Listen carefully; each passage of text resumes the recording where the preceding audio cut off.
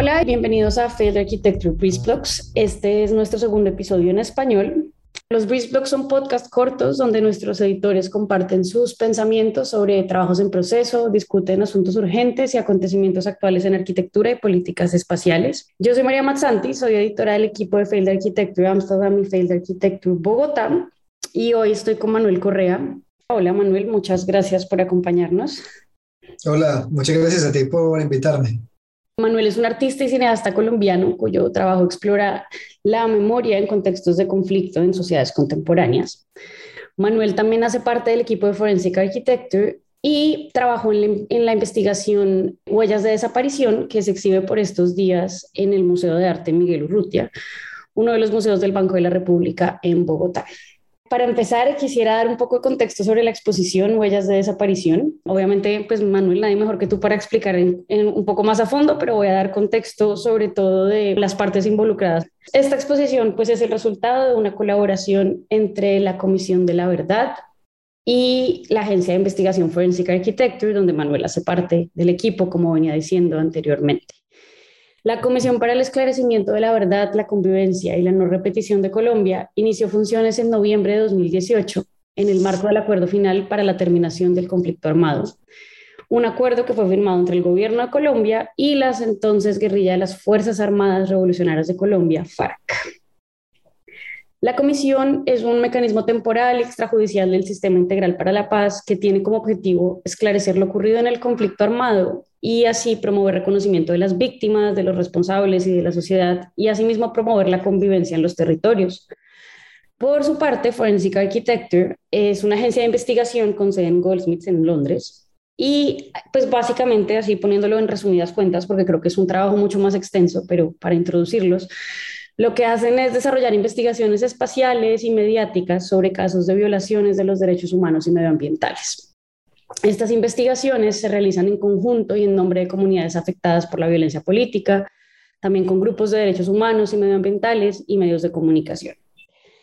El trabajo de Forensic Architecture se presenta tanto en tribunales nacionales e internacionales, en comisiones parlamentarias, a la ciudadanía y también en exposiciones en diferentes instituciones artísticas y culturales, como es el caso de la exposición que vamos a hablar hoy, Huellas de Desaparición. Eso fue una introducción muy rápida. La exposición está hasta el 25 de abril, así que nada, Manuel, la pista es tuya para contarnos en general pues de qué se trata la exposición y sí, pues entrar un poco ya en materia y en contexto. Genial. Bueno, muchas gracias pues, por tu invitación y les voy a contar un poco sobre qué trata la exposición. Vayan a verla si tienen tiempo, si están en Bogotá.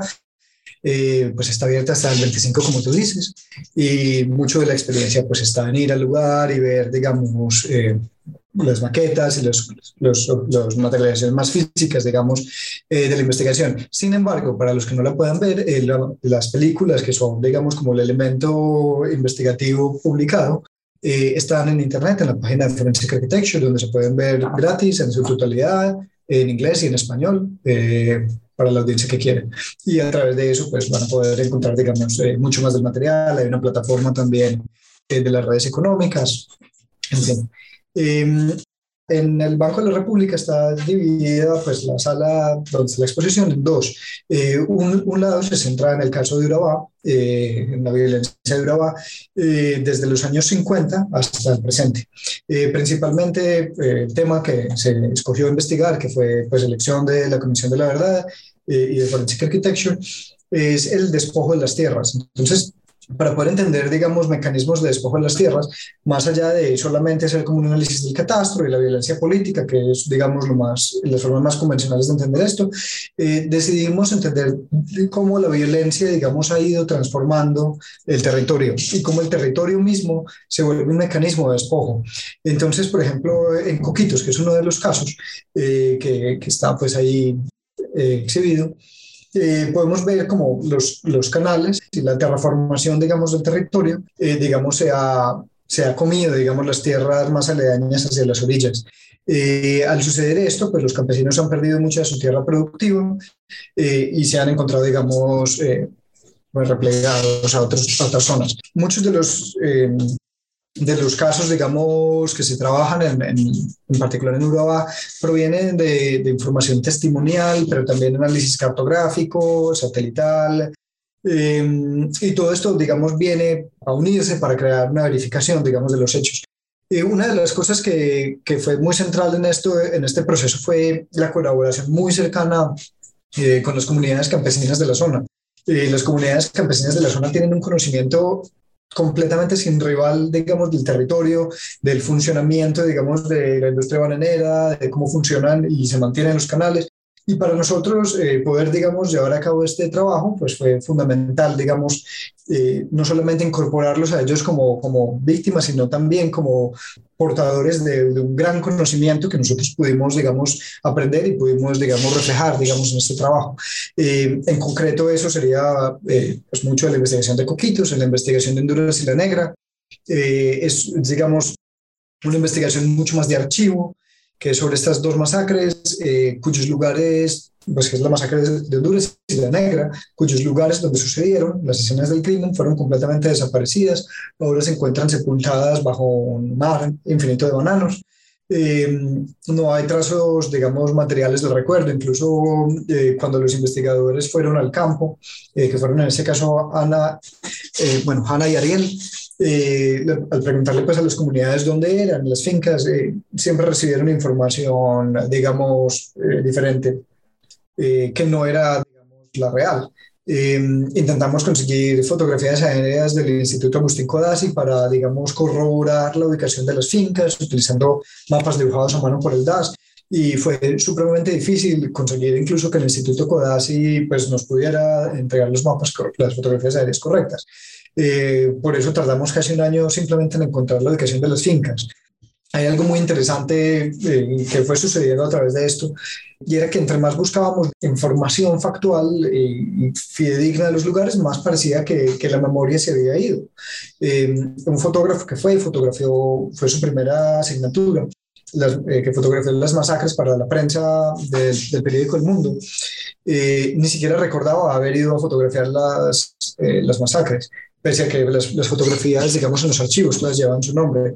Al contactar el periódico también se enteró que pues, estaba muy desorganizados los archivos y que no encontraban las fotografías. Entonces había algo que nos parecía muy interesante sobre esa pérdida, digamos, de la posibilidad material del recuerdo a raíz de esos lugares.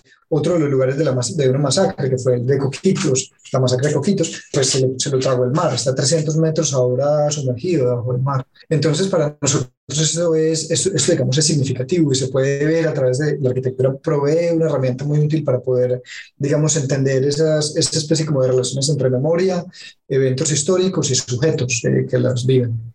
Entonces, ese es uno de los casos. Y el otro caso, que está al otro lado de la sala, es el de la toma del Palacio de Justicia. Nosotros nos enfocamos no tanto en la toma y la contratoma del Palacio de Justicia, sino más en seguir y trazar, digamos, los recorridos que los cuerpos vivos o no vivos hicieron luego del evento y trazar, digamos, los patrones de la desaparición a los que fueron víctimas. Sabiendo que te concentraste mucho en la parte del Urabá, si nos puedes hablar un poquito más a fondo de ese proceso de investigación. Sí, digamos, por ejemplo, que esta fue una de las partes que yo hice, digamos, justo al comenzar a trabajar en este proyecto, fue investigar la violencia política que había sucedido en Urabá, en esta zona en particular, las masacres de Honduras y la Negra, la forma, digamos, que el reporte que el DAS produjo de estas masacres fue filtrado tal vez intencionalmente a la prensa, y para crear, digamos, la idea de que el DAS estaba haciendo algo, pero estas masacres son masacres que en su mayoría hoy en día continúan en la impunidad, pese a haber sido las primeras grandes masacres, digamos, paramilitares, con una estructura claramente paramilitar en la zona.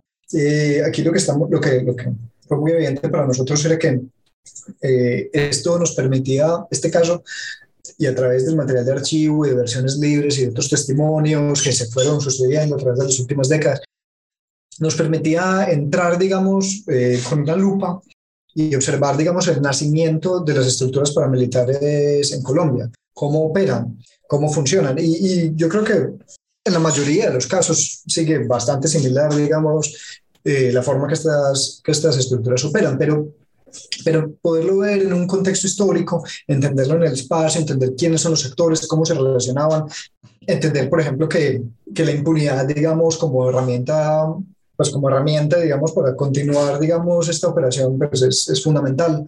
Sobre el caso de Urabá hay 3 videos en concreto. Está Coquitos, que analiza el despojo de las tierras a través de estas 5 décadas, utilizando pues, los testimonios de los campesinos que viven en la región. Está también el video de Honduras y la Negra, que analiza la violencia paramilitar, el nacimiento de las fuerzas paramilitares en la región y cómo esas fuerzas paramilitares, digamos, crearon violencia en contra de los campesinos que habitaban la zona.